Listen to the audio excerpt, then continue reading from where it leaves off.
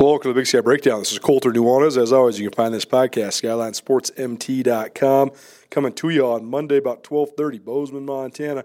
Just watch Montana State on Saturday overcome a 21-0 deficit and a 31-14 deficit on the way to a 49-31 victory over NAU. They did it with fortitude, momentum, and the run game. They were able to force a bunch of turnovers in the second half after turning the ball over themselves in the first half. And then they were able to just continue to wear Northern Arizona down. 22 consecutive runs at one point in the second half, 244 of their 340 rushing yards after halftime. And Travis Johnson goes over 100 yards, the sixth different Montana State Bobcat to go over 100 yards so far this season. Now the page turns, and no longer will they be defending Case Cookus and the Northern Arizona offense that throws the ball down the field. Now it's a matter of grit and fortitude as they take on Cal Poly's triple option. So that'll be an interesting transition for the Bobcats. Cal Poly, a victor 24-21 against Southern Utah to move to 1-0 in Big Sky Conference play as well. So you got two 1-0 teams squaring off at Alex G. Spanos Stadium in San Luis Obispo, California. What follows? Jeff Choate's press conference leading up to the Cal Poly game, analyzing the matchup, breaking down what he saw against Northern Arizona, and some talk about some individual players as well. This podcast proudly presented by Selway Armory. Selway Armory with locations in both Missoula and Bozeman. One of the best firearm inventory anywhere in Montana, whether you need a rifle, a handgun, you need some ammunition, go check them out. Selway Armory has the best prices, the most expert advice, people that can get you in and out at the blink of an eye. Take the Selway Armory Challenge. Shop with Selway Armory for a year. We guarantee you save money compared to the big box stores. This podcast also proudly presented by Town Pump. Town Pump, Montana's best since 1953. No matter where you're at in Montana, there's a Town Pump food store near you. About to hit the road back to Missoula. Guarantee I'm going to stop at a Town Pump to get some gas, probably get a little snack, get a drink. Town Pump, they got you covered no matter where you're at in Montana. Montana's best since 1953. Here's Jeff Choate about his team's matchup against Cal Poly. Wrap up things from the NAU game real quick. Internal players of the week on offense. Travis Johnson. I mean, he was probably cost himself 2 touchdowns with a couple of reads where he should have pulled the ball. One of them was on a 4th down that we didn't convert on, and if he pulls it, it's probably a walk-in from about 45 yards out. But he did a great job, I think, of just stepping in and kind of giving us that element that Troy usually does in the +1 run game. I thought he was on point all day. Probably played more physical than I've seen him play. You see him finishing those runs in the 4th quarter. I thought that was awesome. And I think our guys really feed off our leaders when they play a certain way. Our captains, certainly, when they bring that kind of energy, you could tell that really pulled the team with him. And so I was really impressed with the leadership that he provided us as well as the play. On defense, I thought Jacque Allen, I know he had the targeting penalty. I don't think it was a dirty hit at all. I think it was just a bang-bang play. A guy trying to make a play, a guy sliding away from him. It's hard to pull off in that situation. He doesn't know if the guy's going to stay up and catch it. Then it's a completely legal hit, and it's just unfortunate. I think it was the right call. I just think that's hard. It's hard playing defense anymore. And so, but with that being said, the guy played more physical than I've ever seen him play. In the screen game, he was kicking and shooting downhill and knocking those guys around. And, obviously had the one mistake in the punt game, but also had a significant explosive return that set up our first score. So he did a really nice job. And then JoJo Henderson continues to be not only a productive player for us. We played with 3 safeties most of the game, not only on defense, but had a big game for us on special teams and was responsible for that forced fumble on their kickoff return that set up one of our scores.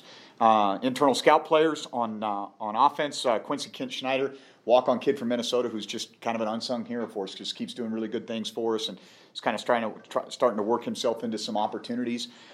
He's been doing a really good job. Elijah King, another guy that's done a really, really nice job for us. He was our defensive player. Quincy was our special teams player. Elijah King's a true freshman from the Sacramento, California area, and really hard worker, sharp kid, continues to get better and better. And then Jory Choate on defense did a nice job for us this last week as well. And so with that being said, talk a little bit about Coach Walsh and the boys from Cal Poly. So I'm happy to take any questions.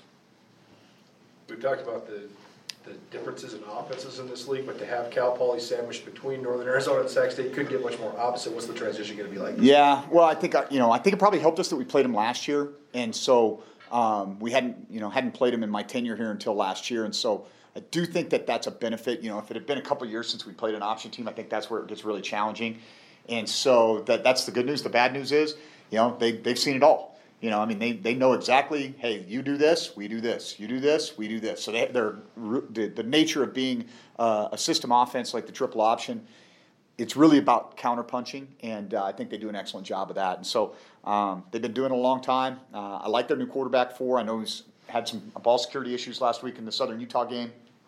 They clearly have a lot of depth. We do not have to defend Joe Prothro. Good news.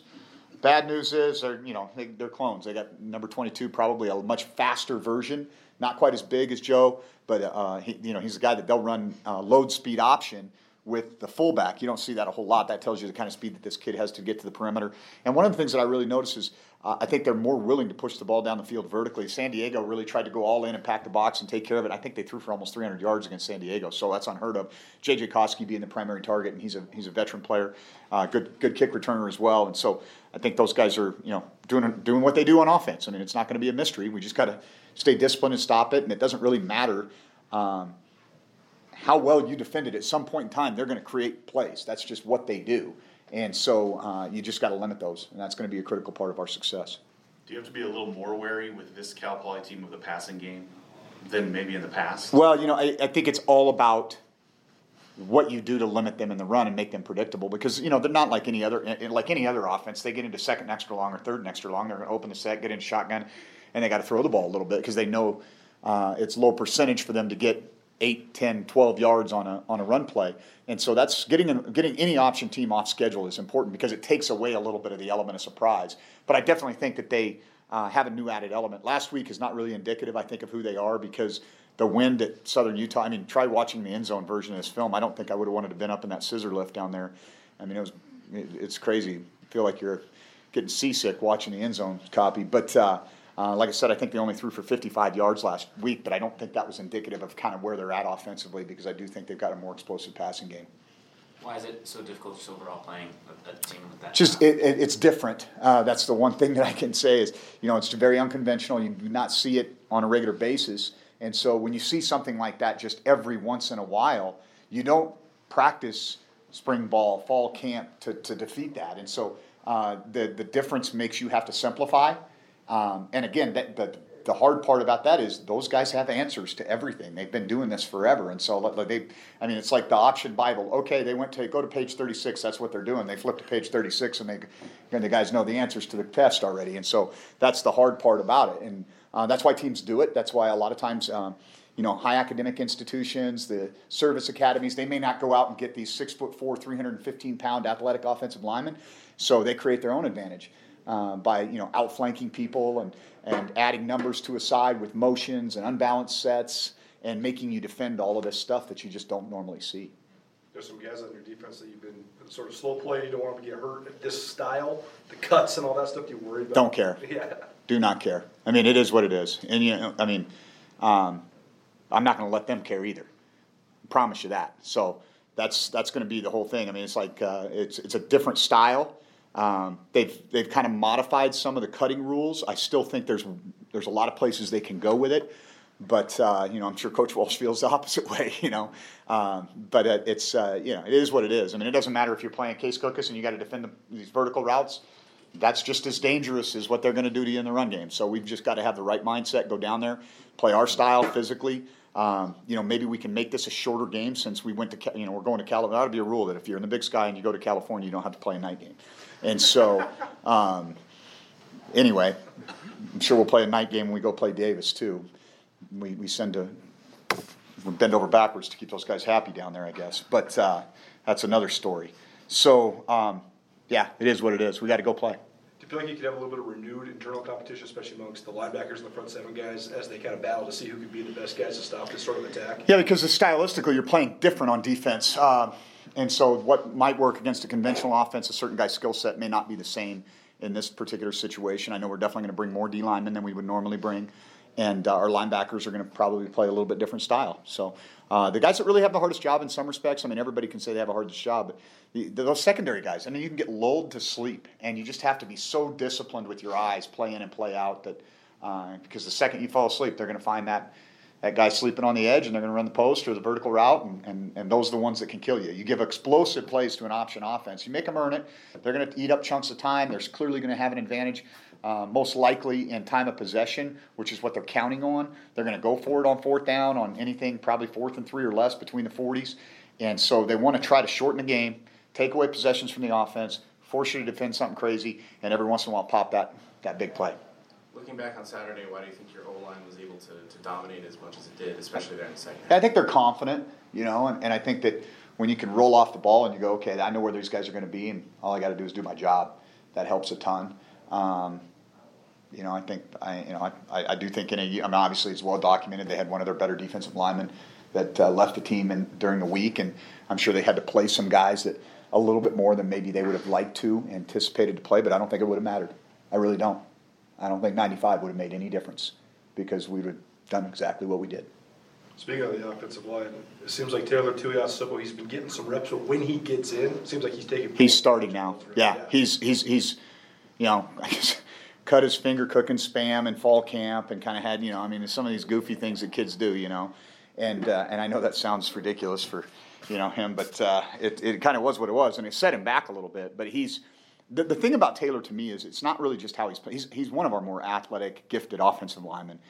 It's just his mindset that he's bringing right now. I mean, I love the kid's energy. I thought he's been really, really good on the sidelines in practice. There's a situation in the game where we kind of, I can't remember if it was Kevin or if it was Quay, and the ball, tough day to field punts, obviously. Ball bounces, would have liked to be able, and of course, I'm getting angry about it. And I listen, there's Tui behind me, and he's like, hey, it doesn't matter. If we got to go 95, we'll go 95. We'll take the ball wherever they give it to us. And I'm like, okay. But that's where he's at right now. He's in a really good place mentally. He's very positive. He's playing at a high level. So I like where that kid's at a lot. You mentioned the long drives. You were able to put two of those back-to-back together in that second half and go 90-plus yards and kind of just wear them down. How do you like just being able to, hey, just like Tui said, we'll go 90? Yeah, well, it's easy to play football if you don't have to give the other team the ball. I mean, I can tell you that. So, it's always good to be able to control the field, the time of possession. I think it was really critical because our defense, especially coming out of the second half, we had a possession where we got a 3-and-out, and then we muffed the punt. We've got to go right back on the field, and I thought that was a critical possession in the game for our defense to rise up in the red zone, hold them to a field goal opportunity, give up 3 instead of 7, and then really that was a ball game. And you wouldn't have said, hey, they got him in checkmate right now, at 31-14, but we had him in checkmate. And so. And I think a lot of that was our offense being able to control the ball, give our defense time to get fresh, made some adjustments. I think Kane did a really nice job. I mentioned this in the postgame of we held a couple of things for him in the second half, and I think that gave Case some problems. Yeah, 6 different 100-yard rushers through 5 games so far seems pretty remarkable. Is there anything that surprises you about the way you've been able to mitigate the loss of Isaiah with just that depth? Boy, and Troy. Because he's been very limited. I mean, we have not played him a lot on offense by design. And so I think that's a credit to, again, the job that our coaching staff is doing and the mentality and the mindset of our team. I think we have built depth, but I think that the leadership, again, I mentioned this earlier, I think the leadership of guys like Travis Johnson and Mitch Brott and Kevin Cassis and Derek Marks, the way that guy practices is unbelievable. And it can't help but it kind of, bleed into the rest of the team. And I really think that's what this is. I mean, I think this is our guys setting the standard, our leaders and our seniors setting the standard, and everybody else rising up to that standard. And so when Isaiah goes down, well, Logan's clearly ready to go. When Logan goes down, Shane and Lane are ready to go. And Demarius Hosey's right there ready to go. We're hoping we don't have to use him. We'd love to redshirt that kid, but if we need him, he's going to be ready to go. And Jahari Martin, even for a young kid, figuring it out. This is how we do things. And so great job by, Brian with the offensive line, Nate Potter with those tight ends, Matt calling them and setting things up, Denarius with the running back group. I'm really proud of that group on offense because it's easy to get discouraged or frustrated. Oh, here we go again. I mean, that's never. I don't know if I've ever sat in front of you guys and complained about injuries, have I? We don't make excuses around here. And so it is what it is. And I say this over and over. Bottom line is nobody cares about your problems, and most people are happy that you have them. And so I'm sure Cal Poly hopes Isaiah's not on the plane. That's fine. We got other guys. You mentioned Denarius. How key has he been kind of setting those guys up for success? Yeah, he's done awesome. I mean, I think he's, Energizer Bunny. I mean, he's in there. The meetings, our walls are so thin. And the guy is like on 9 cups of coffee at 5 o'clock when he has his meeting, and you can't help but be engaged. And I think that his intensity and his passion have definitely bled into that group and really created he's created an identity within that room that's been really strong for us. How has JoJo Henderson just kind of settled into that role, continuing to... I think JoJo's a great story for a number of reasons, but probably the biggest is perseverance. So he went to Lamar out of high school, didn't work out, transferred to Snow JC. We kind of bring him in as kind of he played mostly corner in junior college, so our back end was a disaster. We'd take anybody at that point, so we're thinking, well, maybe some corner, maybe some safety. Then we had some guys emerge, and I think it was hard for him because he wanted to be the guy, and this guy, he's a smart guy, very well prepared, not afraid of contact, and has made plays for us, but didn't get an opportunity to really be kind of an every down guy. But through his perseverance and a positive attitude and approach, now he's getting his opportunity to shine. He's playing some really good football for us. You mentioned going with the 3 safeties against NAU. I guess what was the kind of reason? Just obviously the matchup with their skill in the pass game, and try to give us the best opportunity to cover. I thought, putting Braden down as the down safety where he's physical enough to handle against the run box. Oftentimes when we go to nickel, we're putting like Lavelle Price out there, for example, and Lavelle is a really good cover guy, but a little bit of a liability in the run games at times because you can run at him. He's 170 pounds. Well, now you put a guy who's played linebacker, put him down closer to the box, 200-plus pound guy, good physical tackler, so he gives you good presence in the run game, good blitzer that showed up a couple of times in the game, and then still had the ability to run with those guys in the slot. So I thought he was really critical to our game plan because that was probably getting our best 11 on the field against this style. When Braden moves down the box, is that new responsibilities for Troy? It seemed like he was playing in the box a little bit. We played him at dime, so that was, again, didn't play him a ton, but when we played him, and I think some of his coverage looks we gave Case out of that package definitely confused him. He almost had 2 picks, right? Almost. Yeah. He's human. Marcus Farrager is one of your guys that stuck it out through the coaching change and has been here throughout your tenure. So what has he just brought to this program? He's one of the funniest guys on the team, first of all, so he brings some comic relief from time to time.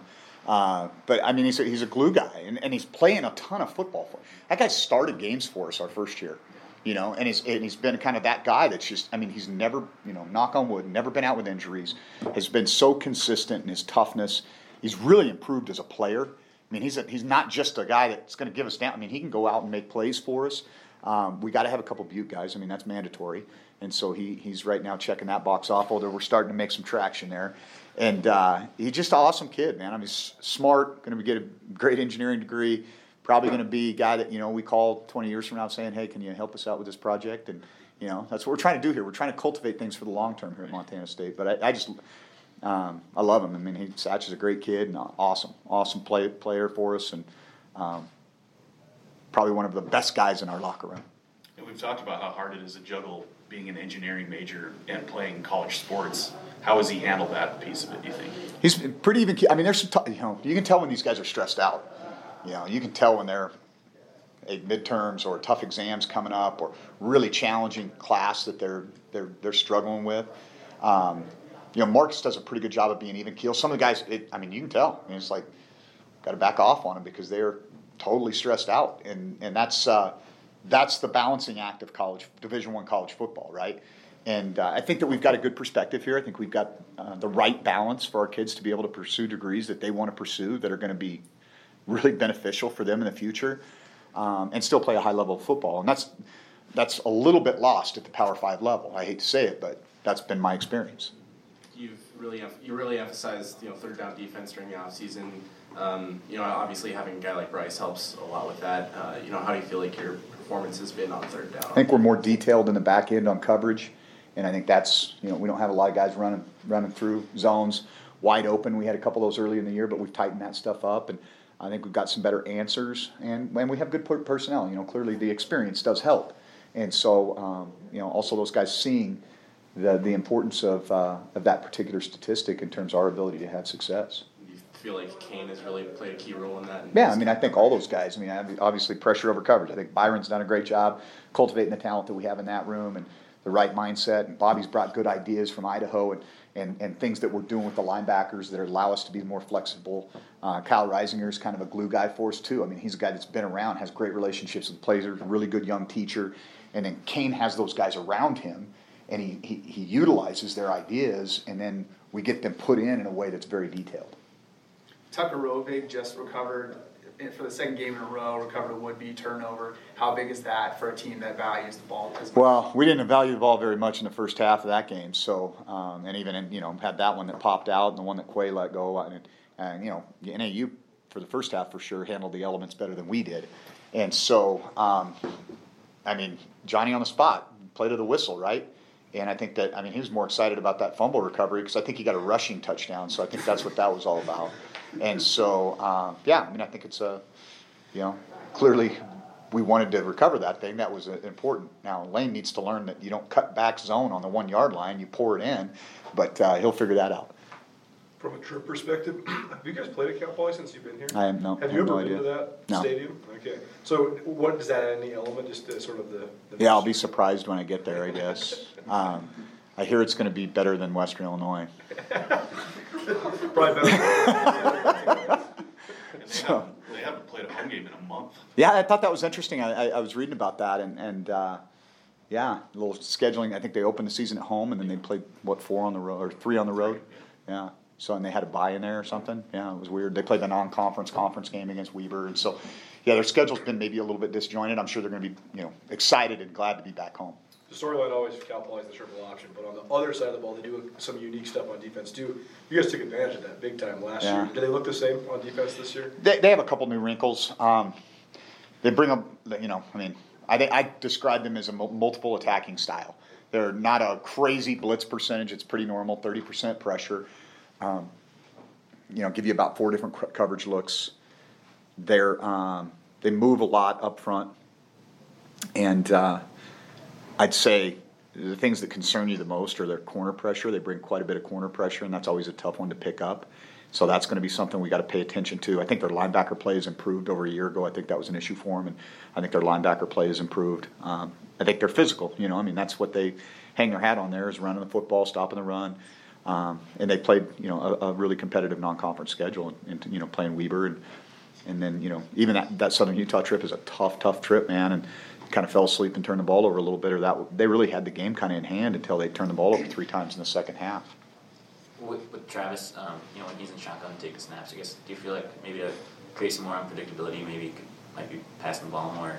Would you like to see that one? So it's kind of like, there's a lot of things that our receivers would like to see, or that our fans would like to see, but I like to see us getting first downs, and I really like to see defensive linemen on their back with our offensive linemen on top of them. That's something I enjoy, and so we don't get to do that a lot when we throw the ball. So, it kind of is what it is. I think he's operated that for us very, very well, and we have some. Obviously, there's going to be some other elements to that, and we've got to continue to develop that package because I think that he's operating at a high level right now. Going against a team that hasn't been home in a while, they're going to want to come out and just give their home crowd something to to watch. How important is it going to be to take the momentum out early on in the game and keep that momentum all 4 quarters? Yeah, well, I'll be honest with you. That's something we talked about at length on Sunday as a staff and with the players. Is why are we so sluggish in the first half? And I don't give a lot of fire and brimstone speeches before a game because I think that usually lasts about past the opening kickoff. But we've got to do a better job of starting faster. And it's not like what I told our guys, it's not like this is a one-time thing. Now let's go back to last year, and we started slow against, Montana. We started slow against Incarnate Word. We started slow against North Dakota State. We started slow against SEMO. We started slow. This is a pattern for us now. And the better teams that we play, we can't spot people 21 points. That's not going to be effective for us in terms of our long-term success. I think our guys gain a lot of confidence from knowing that we're never out of a game because of the way that we play and how hard we're going to play in the second half. But certainly on the road, you don't want to fall asleep. You got to come out with your motor running. And so, we've talked about everything from changing up our pregame, not being in the locker room as long. I'll tell you one thing at home, and I'm, this is a nod to our new facility, but that blockhouse is an awful place to be. It's awful. It's the most awkward setting I've ever been in. Everybody's in the same, it's just like a big open room and you're just staring at people. There's nowhere where you can kind of get your own space. And I'm not trying to make excuses because we don't do that. But, we've got to figure out a way to, to that point, I'm trying to comb everything. What is it? What do we got to do better, different to be able to come out and have a little bit more of a spark? Coach, how about the fans braving the elements, coming in, staying through the whole game, and really kind of give you that lift in that second half? Yeah, I'll tell you what, man, they were as loud as I'd heard them in a while in that fourth quarter, and so that was cool. I've been really proud of our students. That's the section that usually that clears out first, and I think our students have been amazing. They've been rowdy from pregame warm-ups all the way to singing the fight song at the end, and clearly that's something that we lean on for our home games.